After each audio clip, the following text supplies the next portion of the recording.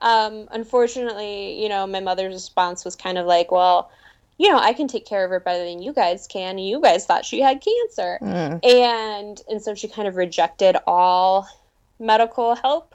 So yeah, I grew up unfortunately in a lot of pain and without a lot of help, whether it be physical or emotional, to kind of get through all of the highs and lows of the disease, Yeah. which is a bummer.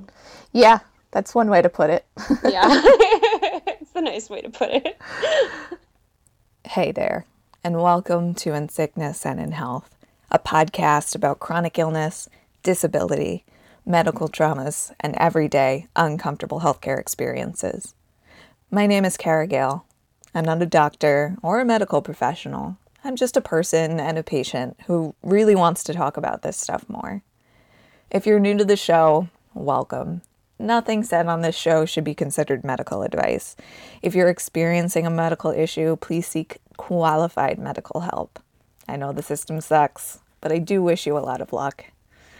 Every person is different, even within disease groups, so none of my guests should be regarded as official representatives or spokespersons for their conditions. Please respect their very personal choices, and unless they ask for it, please don't make suggestions about treatments for lifestyle changes, as it will come up again and again on this show. Unsolicited medical advice is almost never not annoying. This week's episode is part one of my two-part conversation with Kirsten Schultz, the blogger behind the Not Standing Still's Disease blog, where she shares her insights, experiences, and resources on her rare condition and autoimmune arthritis, trauma and post-traumatic stress disorder, and, as you'll hear in part two, sex education, especially for the chronically ill. While I had heard of Still's disease before, I'd often heard it described simply as something like rheumatoid arthritis, with little other explanation. So I asked Kirsten to explain a little bit more about how the two conditions differ and what Still's disease actually is. They're both rheumatic diseases, right? Mm-hmm. So they're basically cousins. Okay. Really, the biggest difference is that Still's disease focuses much more on the systemic parts of your body. So there's much more of an emphasis from the disease of attacking your lungs, of attacking your heart, of very particularly attacking like your spleen and your pancreas. Mm-hmm. And then there's also kind of the two telltale signs of Still's disease are a salmon pink kind of effervescent fever or effervescent rash that kind of comes and goes, and it tends to center around the joints that might be flaring, and so that's the disease attacking your skin is this rash, Mm-hmm. and then you get kind of low to high grade fevers depending on what stage of the disease you're in, and how well you're doing, but those can peak, from once up to even 3 times a day.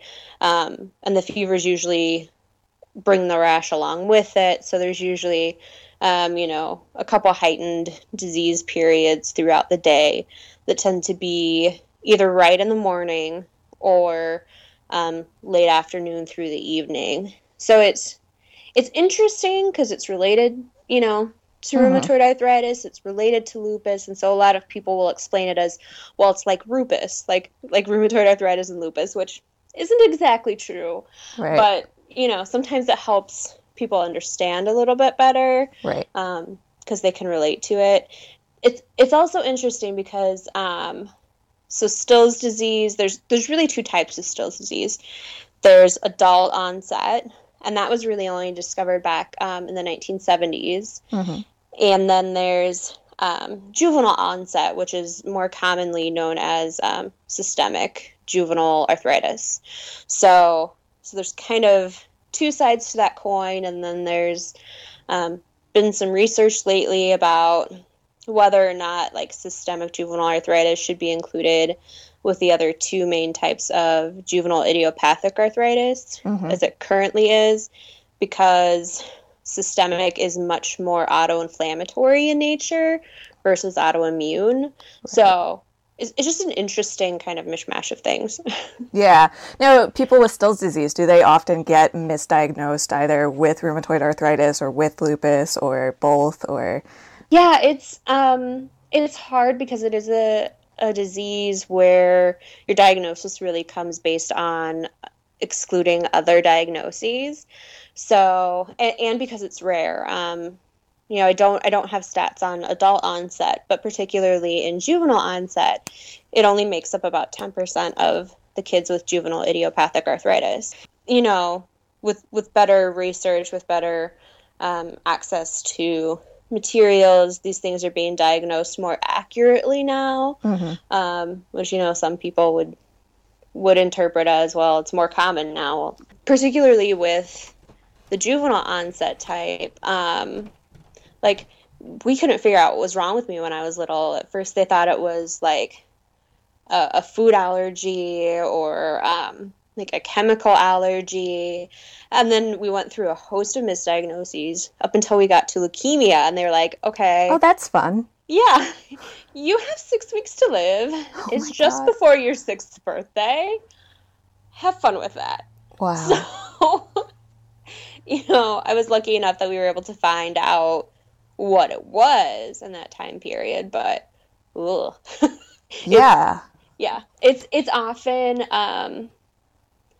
it often tends to go, if people don't know about rheumatic diseases, as far as like physicians and healthcare providers, it can tend to go to the oncology route. And so you get kids going to see like a pediatric oncologist and they're like, I don't know why you're here. Wow. You don't have leukemia. That must have been so scary. Yeah, it was interesting. I think though, for me, and I'm sure that you can agree a little bit with this, I feel a little more blessed to have been sick most of my life. Yeah. Because like I didn't have to adjust, right? Yeah. Like I wasn't a triathlete that like woke up and couldn't move. Yeah.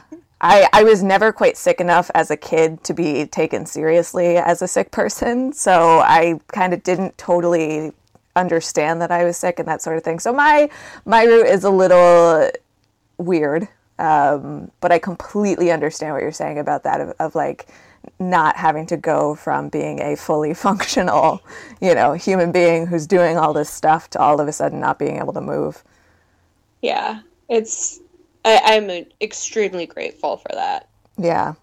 Yeah, it helps to, be able to, well, it helps and also maybe screws you for life. Well, yeah, I mean, there's that too. Yeah, having to develop coping mechanisms that young. Something that Kirsten and I have talked about that didn't get recorded is our experiences with Planned Parenthood. We've both been patients there, and Kirsten volunteered with them as well. So when the events of last week happened, we both had quite a lot of feelings to process. When I started this project, I didn't want the podcast to get political because arguing about politics with people who have already made up their minds on a highly contested issue is something I just don't like to waste my spoons on. But like I said in last week's episode, how can I do a show about health without talking about the systems that are failing the patients that I talk to? How can I do a show about health and not talk about the issues affecting access to basic healthcare services? How can I do a show about health and not talk about an event that is a direct result of the slow and steady march to destroy women's access to basic healthcare and bodily autonomy? This isn't about being pro-choice or pro-life. This is about access to basic healthcare. I fully respect the views of those who believe that abortion is immoral. It's a very important part of my pro-choice stance that women are able to decide for themselves whether or not abortion is the right choice for their bodies. We don't have to agree on this. But what I don't respect is when people try to interfere with or restrict access to healthcare services of any kind. I do believe it is wholly unethical and immoral for anyone other than a woman, her partner, and her doctor to decide what is the right course of action in a given situation. These situations are never easy. Others disagree, and that's okay. but reinforcing stigma with inflammatory rhetoric about this stuff is irresponsible and immoral. Last Friday, a gunman entered a Planned Parenthood facility in Colorado Springs, Colorado, and had a standoff with law enforcement that lasted more than 5 hours. After he was taken into custody, it was revealed that 3 people had been killed and 9 wounded in the exchange of gunfire. The dead included a mother of 2, an Iraq War veteran, and a police officer. My thoughts are with the loved ones of those killed and injured, those who no longer feel safe accessing what are supposed to be safe and legal healthcare services, and the staff and volunteers of reproductive health clinics nationwide. This attack left me at a loss for words. My anger and sadness has made it hard for me to even form a coherent sentence about it, but I'm trying because neither healthcare providers nor patients should have to fear for their lives in accessing vital healthcare resources.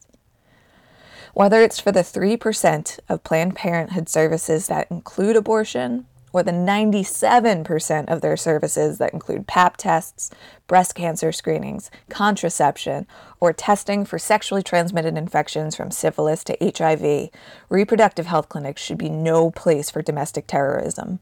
And yet, so often they are the targets for threats and violence. The U.S. has a long history of clinic violence. The last death resulting from such attacks occurred in 2009 with the murder of Dr. George Tiller, who was shot in the head while serving as an usher during the Sunday morning service at his church. Threats of violence against doctors and reproductive health clinics have escalated sharply in recent months, increasing exponentially since July, when a series of since-debunked videos allegedly showed Planned Parenthood employees arranging to sell fetal tissue from abortions on the black market. As I mentioned, only 3% of the services that Planned Parenthood provides include abortion. Women who receive these services are given the option to make voluntary donation of the resulting tissue that would otherwise be discarded to medical research that has benefited millions of people. By law, clinics cannot profit off of these donations and collect fees only for processing and transporting the tissue. All of the investigations into these allegedly illegal practices, and there have been a bunch of them that have been launched since the videos were released, have turned up no evidence of wrongdoing on behalf of Planned Parenthood. And due to the controversy, Planned Parenthood has stopped collecting the legal transportation fees for such tissue altogether. Back in September, the New England Journal of Medicine, widely considered among the most respected of medical publications, published an op-ed in response to the videos, which were already starting to be debunked. It read, quote, "We strongly support Planned Parenthood not only for its efforts to channel fetal tissue into important medical research, but also for its work as one of the country's largest providers of health care for women, especially poor women." In 2013, the most recent year for which data are available, Planned Parenthood provided services to 2.7 million women, men, and young people during 4.6 million healthcare visits. At least 60% of these patients benefited from public health coverage programs such as the nation's Family Planning Program and Medicaid. At least 78% of these patients lived with incomes at or below 150% of the federal poverty level. Planned Parenthood services included nearly 400,000 Pap tests, nearly 500,000 breast examinations, nearly 4.5 million tests for sexually transmitted illnesses, including HIV, and treatments. The contraception services that Planned Parenthood delivers may be the single greatest effort to prevent the unwanted pregnancies that result in abortions. I'll read that again. The contraception services that Planned Parenthood delivers may be the single greatest effort to prevent the unwanted pregnancies that result in abortions. It is shameful that a radical anti-choice group, whose goal is the destruction of Planned Parenthood, continues to twist the facts to achieve its ends. We thank the women who made the choice to help improve the human condition through their tissue donation. We applaud the people who make this work possible and those who use these materials to advance human health. We are outraged by those who debase these women, this work, and Planned Parenthood by distorting the facts for political ends." End quote. These videos were dubiously championed for political gains by many on the right, who used them to make erroneous points in the Republican debates and even used them as justification to pass a measure to defund Planned Parenthood in the House of Representatives, which thankfully failed in the Senate. This, even though Planned Parenthood is already barred from using any federal money for anything related to abortion services. Multiple independent analyses of the videos have since revealed that they were heavily edited with highly manipulative shooting and editing techniques, which is shockingly easy even if you don't know much about video editing. If you do, as I did, you can tell that the videos are bogus within seconds of viewing, and it only gets more obvious from there.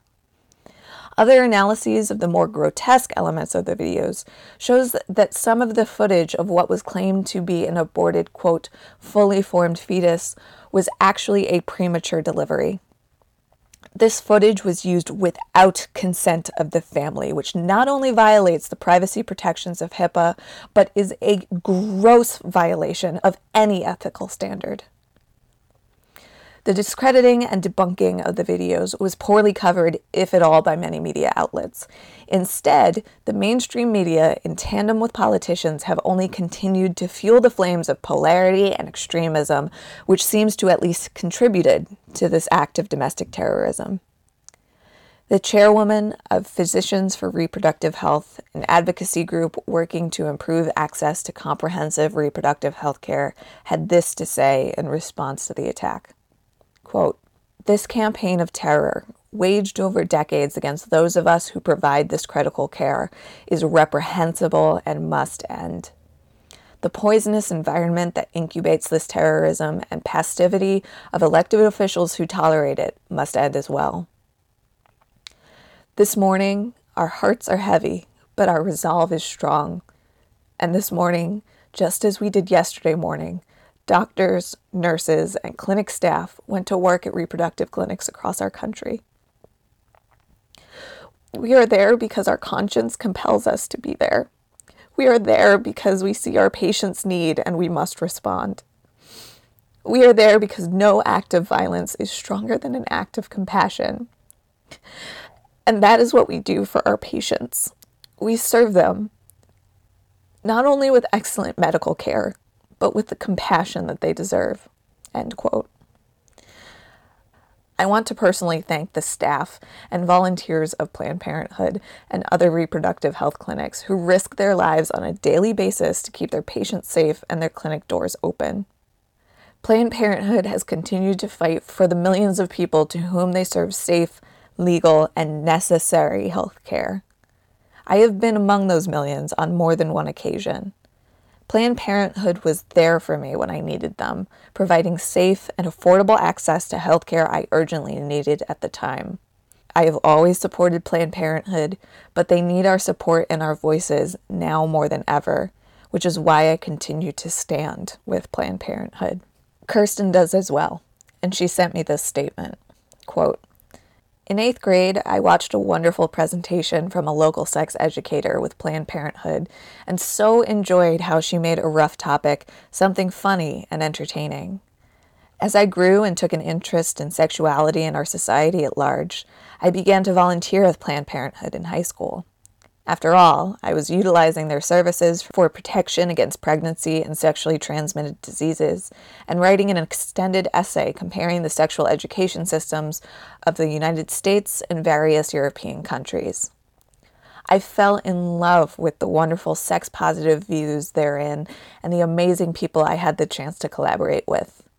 Once I was in college, I had moved and worked so much that I wasn't able to volunteer, but still utilized their services to be safe. Being such a supporter and lover of Planned Parenthood for nearly all of my life, the shooting at the Colorado Springs facility struck me to my core. I remember as a child hearing about the bombings at clinics and how frightening that was. I remember being struck by how horrible that must be, to disagree with someone's views and actions so much that you'd rather kill them than end the dialogue and walk away.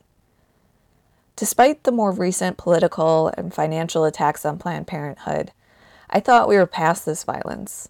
I thought that, as a society, we were grown up enough to use our words.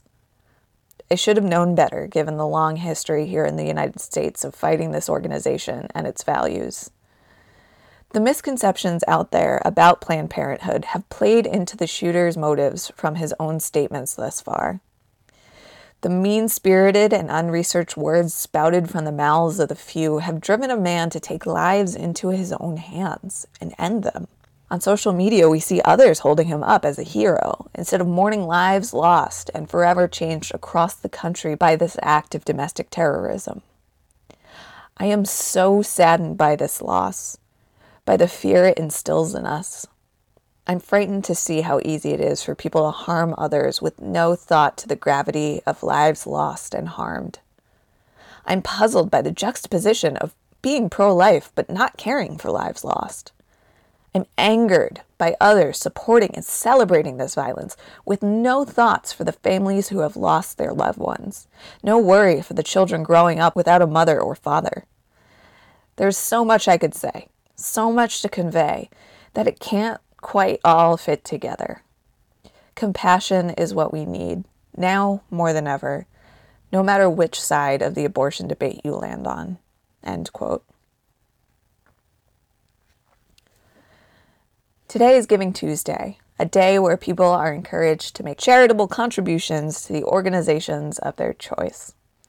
The Planned Parenthood Action Fund and Planned Parenthood of the Rocky Mountains are a really great place to start. I'll include a blog link in the show notes that contain both my and Kirsten's official statements on Planned Parenthood, sources for the information I've discussed, as well as a list of a number of other organizations worth donating to. If, for some weird reason, you'd like to make a non-tax deductible monetary contribution to something, you can always donate to In Sickness and in Health. There's a support page on insicknesspod.com where you can donate on a one-time or recurring basis via PayPal, or you can become a patron of our Patreon to donate on a per-episode basis. This project is a labor of love for me, but I would like to at least cover some of my startup and production costs. I know having a chronic illness, or 5, is super expensive and most of us don't have the money to waste on an otherwise free podcast. I totally get it. But if you'd like to help out the show in non-monetary ways, you can rate and review us on iTunes, tell everyone you know about us, and share us on social media. The more that people find us, the better. But if you happen to be an eccentric millionaire with money to burn, this eccentric non-millionaire will happily take it. You can find us at insicknesspod.com and on social media at insicknesspod. And tune in to part 2 in a few weeks, where we'll be talking about sex and Kirsten's advocacy work. You started showing symptoms when you were 5 years old? Yeah, so it was actually November 14th of 1993 that I started showing symptoms, and I was just really exhausted. I had this rash and couldn't figure out what it was, and then I honestly missed enough of kindergarten that I probably shouldn't have been bumped up to first grade. But I think they took pity on me. Yeah. Like, most specifically because I had this rash of unknown origin. And so everybody was like, no, you can't come to school today. Right. And so, that was hard because I went from being very, very social to being pretty isolated. I had my sister. She was much younger than me, though. And so that was a little tricky at first. Mm-hmm. And yeah, just kind of going through the diagnosis process was ridiculous. From them thinking that it was like a food allergy, peanut butter is like one of my favorite things in the entire world. And they're like, no, you can't have peanut butter. And I was like, excuse me, no. Once I developed a peanut allergy, I continued to eat peanut butter for another couple years and just tried to take Benadryl with it. And maybe if I just, take some preemptive Benadryl, I'll be fine. And then I got to a point where I was like, oh, I'm going to go to the hospital if I keep doing this. Yeah. I feel you on that. And then going through kind of the chemical allergy route, and having to change all our soaps and all of that fun stuff. Yeah, Um, I did I, that a few years ago to yeah. no avail. Oh, Because it's such a disruptive lifestyle change that it you have is. to like, and you have to do it for several months to see if that's the thing or not. And it took me like over a year to realize like, oh, I guess I can just use regular soap. That's cool. And then it sucks because you usually like if you're going through those changes, you try to buy like the super fancy stuff. Like you go to Yeah. Whole Oh, Foods and it's you're like, so oh. expensive. Yeah. And then like, if you're talking like a year down the road, you've spent how much of the Oh, money you don't really have yeah. on fancy soap? Well, the good thing was that I did discover that I don't have to wash my hair anywhere near as not as often as I had been previously. So I just like don't. That's good. I Yeah. fully support you in that. Yeah, and that saves a lot of money on shampoo and conditioner mostly because I have curly Hmm. hair, so the conditioner is really the big expense, and it also saves a lot of spoons because I don't have to hold my arms up while I'm in the shower. Oh yeah, and all that finger work, right? Especially Yeah, with the curly hair. I yeah, I have really curly hair, except now when it's short, it's kind of just Einstein hair. But so yeah, that was part of the reason that I cut my hair actually was I felt like I was spending so many spoons hmm on making sure I showered enough so I could wash my hair so I didn't have to put it up every day. And like, you know, getting tired of going to my husband and being like, "Can you wash my hair?" oh, yeah. Yeah, I tried to do yesterday on Thanksgiving. I tried to do something with my hair other than just put it up like I do every day because I was like, "Oh, I'm feeling pretty good today. I might actually like do something with my hair." And then I tried, and then there was a big pile of hair on the bathroom floor, Oh and I no. used all of my spoons and more or less like had to sleep through Thanksgiving. Oh no. Yeah, that's not the first time that's happened. I hate that. At Yeah. least like Thanksgiving is like everybody eats and then they all kind of get nappy in a Yeah. way. So how vividly do you remember that diagnostic process? Because obviously, you're 5, you're 6 years old. That's, your brain is still very much developing. I'm sure that was extremely traumatic for you. Like, how much of that actually got saved in your brain? You know, a fair amount of it. I am both really lucky and slightly cursed, apparently, by having a really good memory. Uh huh. Except when I'm brain fogging. So there's that.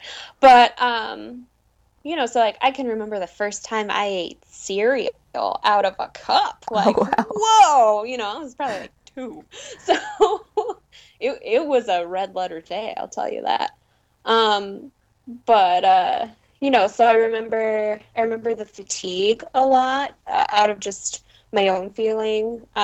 Just being so tired and then trying to sleep and not being able to sleep because this rash, for a good percent of people that have Still's disease, can be very itchy. Mm-hmm. And so for me, especially during the onset, it was. So I wasn't sleeping because I was spending all night scratching myself, like half asleep. Um, and so like I remember that. I remember just going to doctor after doctor and like, well, this didn't work, that didn't work. Um, and then I remember very vividly I had to go get my blood drawn like every couple days for a while before we knew what was going on. And we went to this clinic and they went to take my blood and the gal wasn't using a butterfly needle like everybody else had been because I was very teeny because I Yeah. once on one hand I was like 5 and 6, on the other hand I was 5 and 6 and not being able to eat, Mm. and so very skinny, and she just really didn't have like any bedside manner, and so she's like, oh, this won't hurt a bit, and she stabs in, she doesn't get the vein, and I just screamed bloody murder to the point where like it seemed like everybody that was in that clinic ran into the room to like see if I was okay. My mom's sitting there holding me. They're like, we still have to get your blood. And I was like, no. like that is the that is the most vivid memory of the diagnostic process I have. Yeah.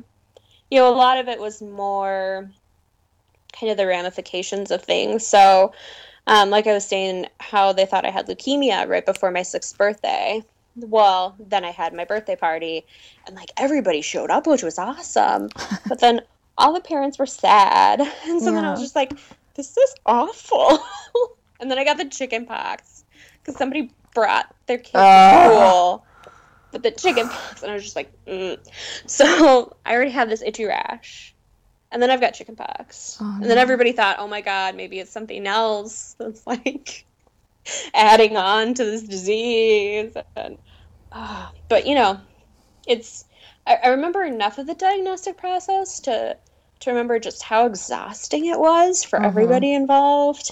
My mom being a single mother and trying to take me to these appointments, and, also having a 2 and 3-year-old, my sister was 2, I think, when I started getting sick, and then turned 3. So, trying to drag both of us and taking care of both of us, like, I'm exhausted thinking about it. Yeah, me too. Me too. That I'm ready for a nap. like a lot. So, like, you get your diagnosis. What was that like? Was there a sense of, I'm sure there was a sense of relief that you didn't have cancer. That's usually like, yay. But, what kind of feelings did you have once you finally found out what was wrong? I guess I kind of didn't really grasp it, and I really didn't grasp until I was in college and started blogging. Partially because, so the reaction to my diagnosis was, okay, we need to put you on methotrexate. Oh, good. And which, for people who don't know, is a drug that is used to treat many autoimmune conditions, but was first developed as chemotherapy for cancer. Yes, and the chemotherapy part scared my mother to death. Yeah. Especially after just having gone through this, well, she needs intense chemotherapy and radiation or she's going to die. And she went, no thanks. And basically I was on liquid naproxen. So basically like liquid Aleve. For a little while. But that was just upsetting my stomach so much that we actually transitioned to me literally taking Aleve. And I did that until I was 21. And so basically that whole time, the Still's disease is still kind of like wreaking havoc on your body, right? Yeah. Yeah, so you said you started blogging when you were about 20? Yeah, so I met my husband my sophomore year of college, which was his senior year. So in 2007, and he was writing this great blog about like baseball analytics. Like, he's super smart, so I was like, oh, he blogs, that's so fancy, I'm gonna blog. And so I started my first blog and really used it as a way to communicate with him about my disease, but it also helped me learn about my disease, right? So, growing up, I had bits and pieces of medical knowledge. I was homeschooled for some part of that time, and unfortunately, homeschooling is supposed to be a parent teaching you, and that didn't happen, so I ended up teaching myself a lot, which served as a great resource as I got into college and now in grad school. Yes. But, yay, knowledge learning things. But, so I'm learning more and more and more about the disease, and I'm writing this blog because some of it is so difficult to just tell him. How do you sit down with somebody that you're newly in love with, you're like 95% sure you're going to marry and spend the rest of your life with, and you go, so there might just be this thing someday where I like have to go to the hospital because my brain gets swollen and I don't come home.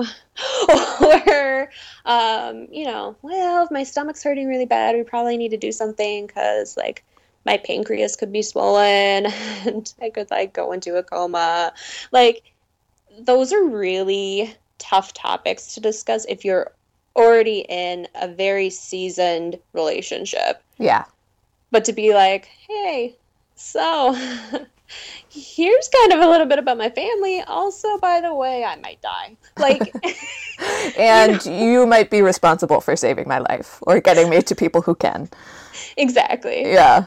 Exactly. And it was a very easy way for me to take the emotion out of telling him, while also informing some of my professors who were very interested in kind of my learning process about my own body, despite the fact that I was a religious studies major. And, it was just a healthy outlet for me to also develop, some opinions like you do when you're in college about religion and politics and all that good stuff. And then in 2009, over those 2 years, I had met a lot of people who shared my illness. For the very first time, I met other people, and I was like, oh, so I'm not alone. This is great. And, started getting connections in the online kind of Spoonie community. And so in 2009, my husband goes, maybe you should just start a blog that's just your illness stuff. And like, here's a great name for it. And let's start it right now. And the name being Not Standing Still's Disease. Yes. He's very good at puns. Nice. It's good to have somebody like that around. Yeah. He'll be good at dad jokes sometime. Yeah. When we get there, if we get there. But in the meantime, our guinea pigs are enjoying his dad jokes, so it works. So started that and got it rolling, and it's really been a very interesting process to go from just literally a sophomore, which is ironic in and of itself because the word sophomore kind of has this connotation due to its like Latin meaning or whatever about you think you know a lot more than you do. So to go from that standpoint to like actually knowing things and helping people, it's been really nice to be able, especially to help younger adults or families with teens who are dealing with that transition to adulthood, and how do they take care of themselves and how do they handle relationships and school, and just being able to kind of be a resource for people that I wish I had. Right. It's been super rewarding. Yeah, and given that Still's disease is a rare condition, how many resources existed when you first started doing this? Not many. I mean, there was one of my late friends who actually passed away due to complications of an infection and not having an immune system that really functioned because of the Still's disease. Ran this great website called Still's Life. And still today, people will pull up her stuff in doctor's offices. Well, there's the doctor pulling it up to show the patient or the patient pulling it up to show the doctor about great things she wrote about the different medications, about different coping issues. And so she was really the first person that I met. She was really the main resource. There are a couple other people out there, like Emily Bradley, who writes for Chronic Curve. She's finishing up her college degree right now, so she's taken a little bit of a break, understandably.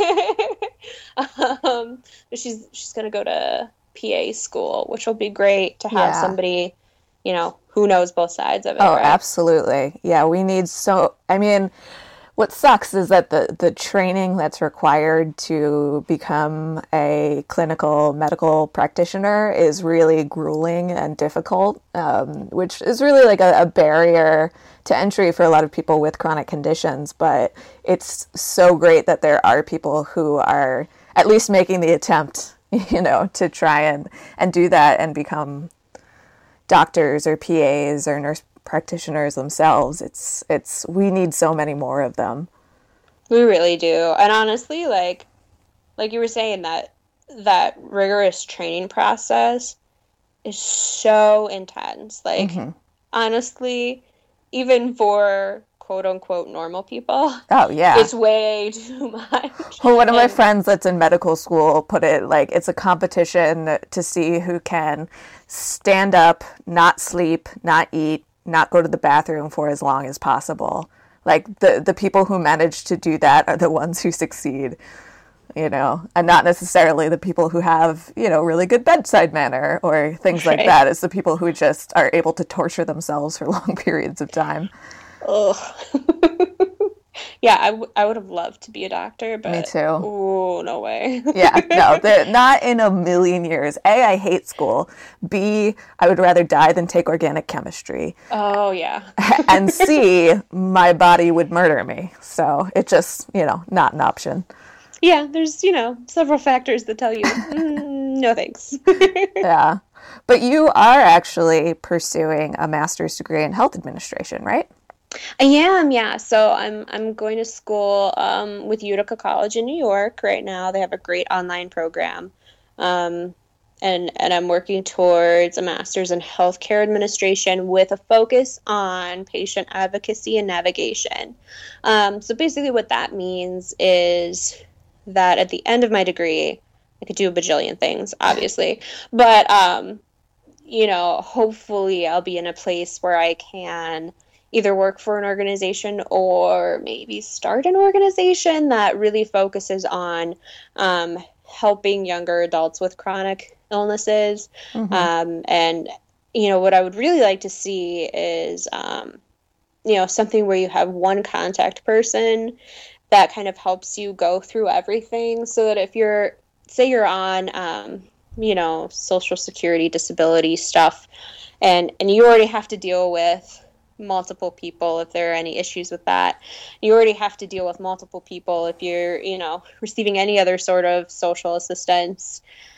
But if you had one person that was really your case manager for all of that and Mm-hmm. could really guide you through all of that, whether it's taking you to your appointments and sitting there with you and listening so that, you have someone that's catching things you're not catching, Yeah, that would which be helpful. we all need. Or, someone to sit through and look at medication options with you, not to pick one for you, but so you're educated. Um, I think that something like that would be really, really helpful, especially in very large cities where you Mm-hmm. get a lot of bureaucracy in certain things, or, on the flip side, in very rural areas where you just don't have access to people. Yeah, I mean it's incredible. In rural areas, there are people just don't get health care because there aren't doctors for miles, or there aren't doctors that take Medicaid for miles. And if you Mm-hmm. don't have the resources to be able to get to them, that then healthcare is just something that you don't get access to, which is such a shame. And the flip side is true also in urban areas where the population density is very high, especially in low income communities, there just are not enough practitioners to meet the needs of people. Mm-hmm. Yeah. It's amazing. Yeah. There's Um, like every imaginable healthcare nightmare is playing out in some way, in different corners of the country. Very accurate. Yeah. I wish it wasn't, but Yeah, me too. it's interesting though. There's kind of the idea that I have is already being played out in a couple of communities. On a general level, it's called the Pathways Community Hub, and kind of what it does is exactly what we were just talking about. So you have one point person that Hmm. might help everybody in the household. Um, with various things. So the nice thing about it is there's already a precedent, right? Right. There's already a community that has spread this idea to various other communities around the country. Um, so hopefully we can get one that's more focused on chronic illness stuff. Yeah. Um, Well, that would be great. I mean, 1 in 2 American adults lives with a chronic health condition. So, if we paid a little bit more attention to that, that might be helpful. yeah, it wouldn't be bad, especially, we have so many different healthcare practitioners to balance. Yeah. I was just thinking the other day about how many people I have on I Mm-hmm. call it my A team, my healthcare team. And, from my physical therapist to my rheumatologist to my general practitioner, who's also an OBGYN. Thank God. Ooh, Yeah, I love her I so want one of much. those. If you're ever in Wisconsin, let me know. And, to dietitian, to nutritionist, like I have so many people on my healthcare team that it's amazing to think about if Mm-hmm. I'm not seeing them, Yeah. holy crap, I have 10 people that like I kind of have to check in with every so often Yeah. and that are kind of paying attention to me so that I like am doing what I need to do for myself. Is kind of awesome. Especially if you Yeah. think about, so many of us don't have like a good support system at home, whether it's literally at home or just our family or our friends. And so for me to have really great, healthcare practitioners that I can lean on in the area for any number of things is so nice. And I definitely feel privileged in that regard. And I wish everybody, you know, could have access to my awesome team. Yeah. That certainly would be nice. Do you ever feel like you have too many doctors? Sometimes Yeah. but it's also interesting because there are some like practitioners that I wish were on my team that I don't have. So like, I see an allergist right now. It's transitioned to once a year, um, but I have some mild intermittent asthma and some mild allergies. So we did testing for that.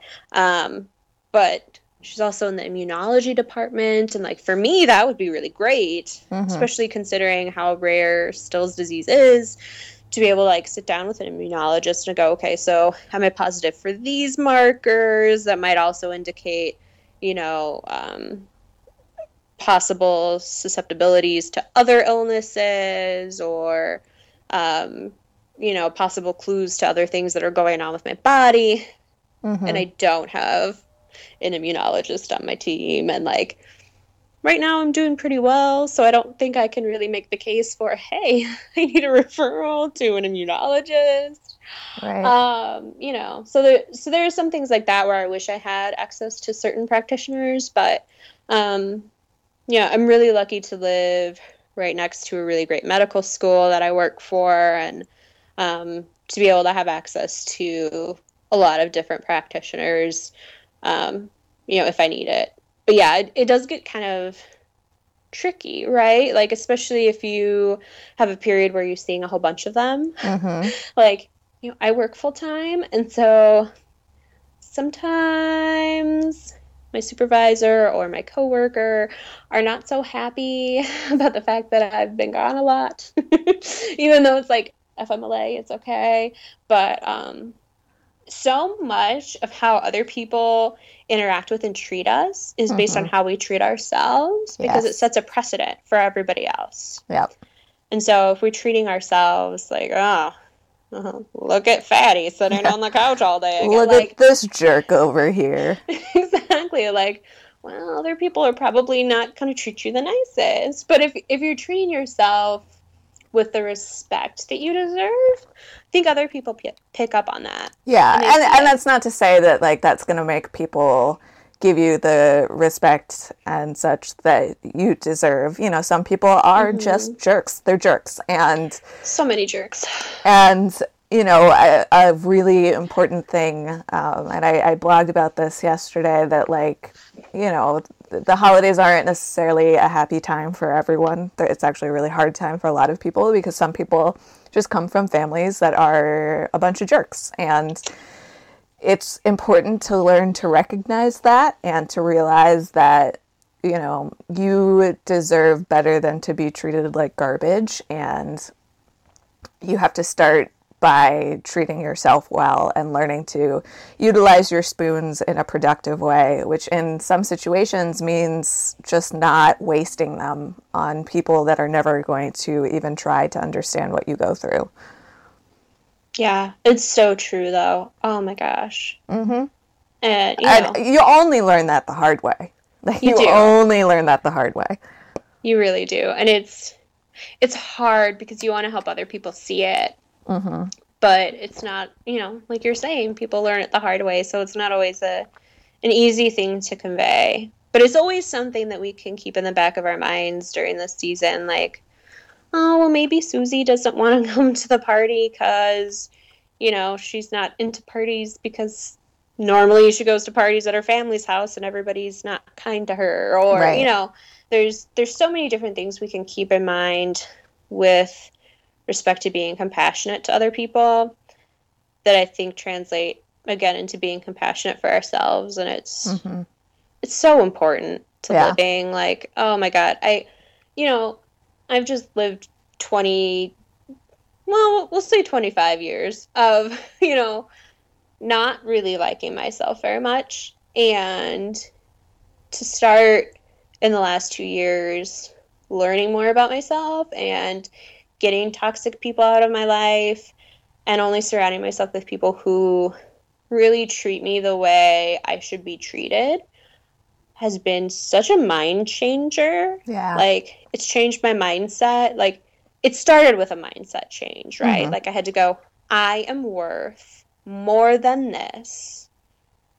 And then it turned into everybody else going, yeah, you are worth more than this. You go, Glen Coco. Was it? I'm curious if, to some extent, that initial "I'm worth more than this" was a little bit of a put on, like you didn't fully believe it quite yet, but you were like, "I'm putting my foot down and I'm saying this," because that's certainly something that I ran into where I'm like, I'm not sure I deserve more than this, but I'm gonna say I do and hope for the best. Yeah, for sure. For Yeah. sure. I think any of those first kinds of mindset moves and paradigm shifts are always a little bit of a bluff, Yeah. right? It's like, well, I know I can start this company. I think, and, and so I think all of those changes come out of a certain amount of uncertainty. Yeah. And desperation too sometimes. For sure. It takes a lot to be able to be like, I don't think you should talk to me that way. Like, I wouldn't talk to myself that way. Right. So... Well, I mean, the thing for me was that I did talk to myself that way, and I have had to aggressively unlearn that. Yeah. Yes. And, like, really stay on top of myself when I am engaging in negative self-talk and be like, although I sometimes I wind up in this death spiral of like beating myself up for beating myself up, but oh yeah, I try to say like, hey, would you say that to somebody that you care about? And the answer is always no, of course not. And so if I wouldn't say it to somebody else, I try not to say it to myself, but that doesn't always, pan out. Exactly. Like, I use my sister as my person. We grew up in an abusive household. My sister got the brunt of it, I think, because I was sick. Mm-hmm. And so I always treat her way better than I would treat myself. And, in the last couple of years, like, I passively heard somebody saying, well, self-love and self-care really comes down to, do you treat yourself the same way you treat other people? Right. And so it started with me when I got into negative self-talk or, at any sort of downplaying of myself, I would step back and I would say, like, would I say this to Kelsey? Is this a way that I would talk to my sister? Like, we practically raised each other. We're best friends. Like, would I say this crap to her? Mm-hmm. Probably not. So let's think about how I could say this differently or how I can think about this differently. Because sometimes it is, you did actually make a mistake and you do actually want to be like, oh, my bad. Right, of course. But your brain is just like, oh, you suck so much. You are the worst person who has ever lived. Yeah, but it's, I think that's a really simple first step that people can do. Absolutely. Just take a step back and go, okay, would I say this to my wife? Would I treat my wife like this? Would I treat my sister like this? Like, And if the answer to that is yes, like maybe think about why. Like, yeah, maybe start thinking about like why you would say those kinds of things to people and where does that come from. And a lot of times it's something that doesn't come from inside of ourselves. It's something that we've internalized from the way that we've been treated, you know, either by our families or, you know, sometimes our early relationships are bad, and that kind of imprints certain abusive behaviors on us.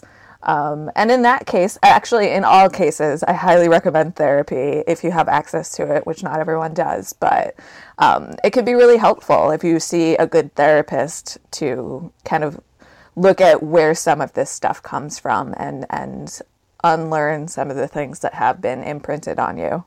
Mm-hmm. There are also some really good resources, you know, that the Veterans Affairs Department has put out, and other things about how to kind of get started on kind of unlearning some of those ideas, or how to deal with situations if you feel triggered, if you have post-traumatic stress disorder, and they're good things for everyone to learn, whether you have something like that or not.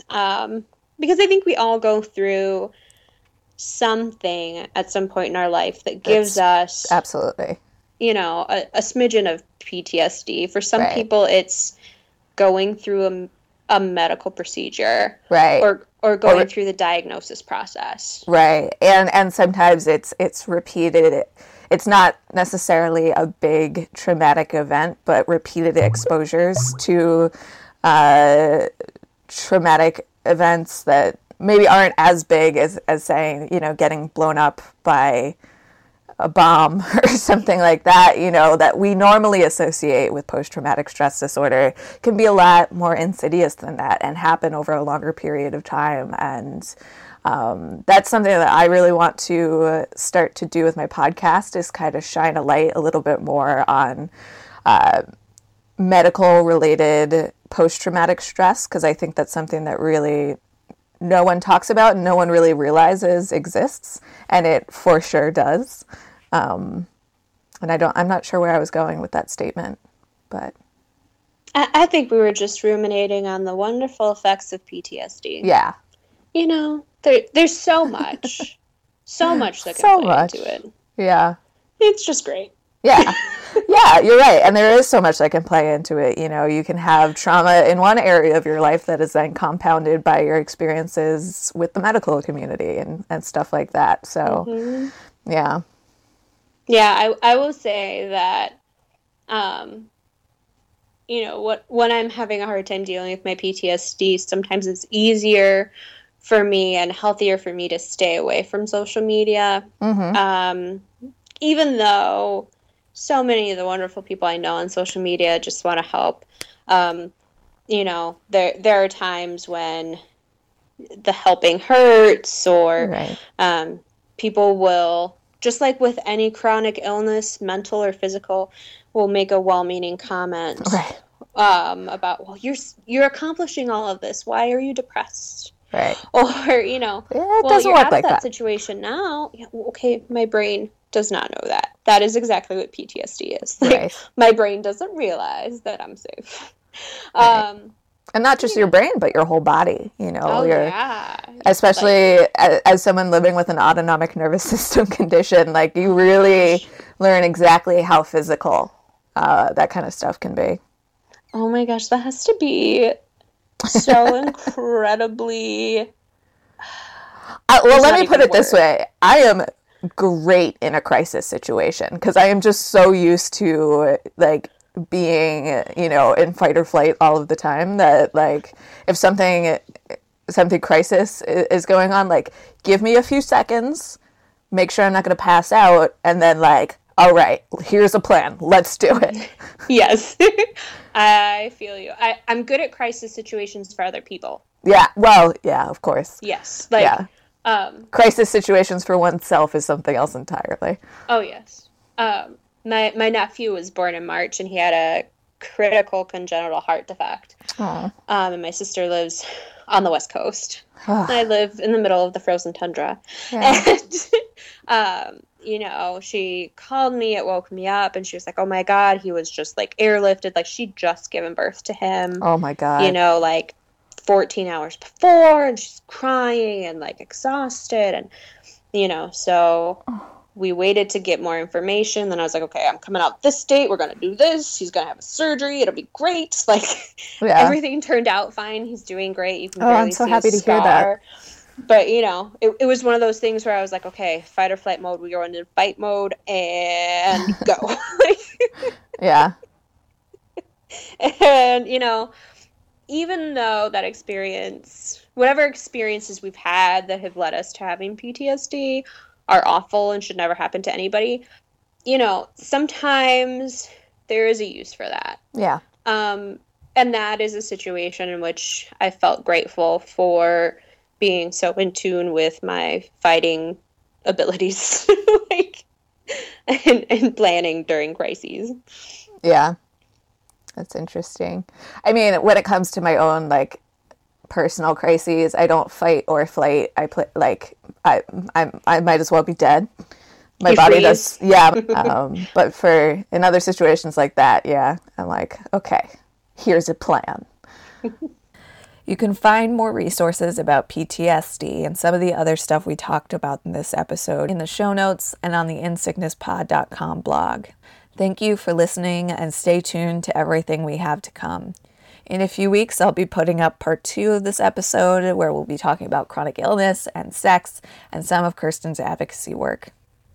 Be excellent to yourselves and each other, okay? Stop fucking killing people.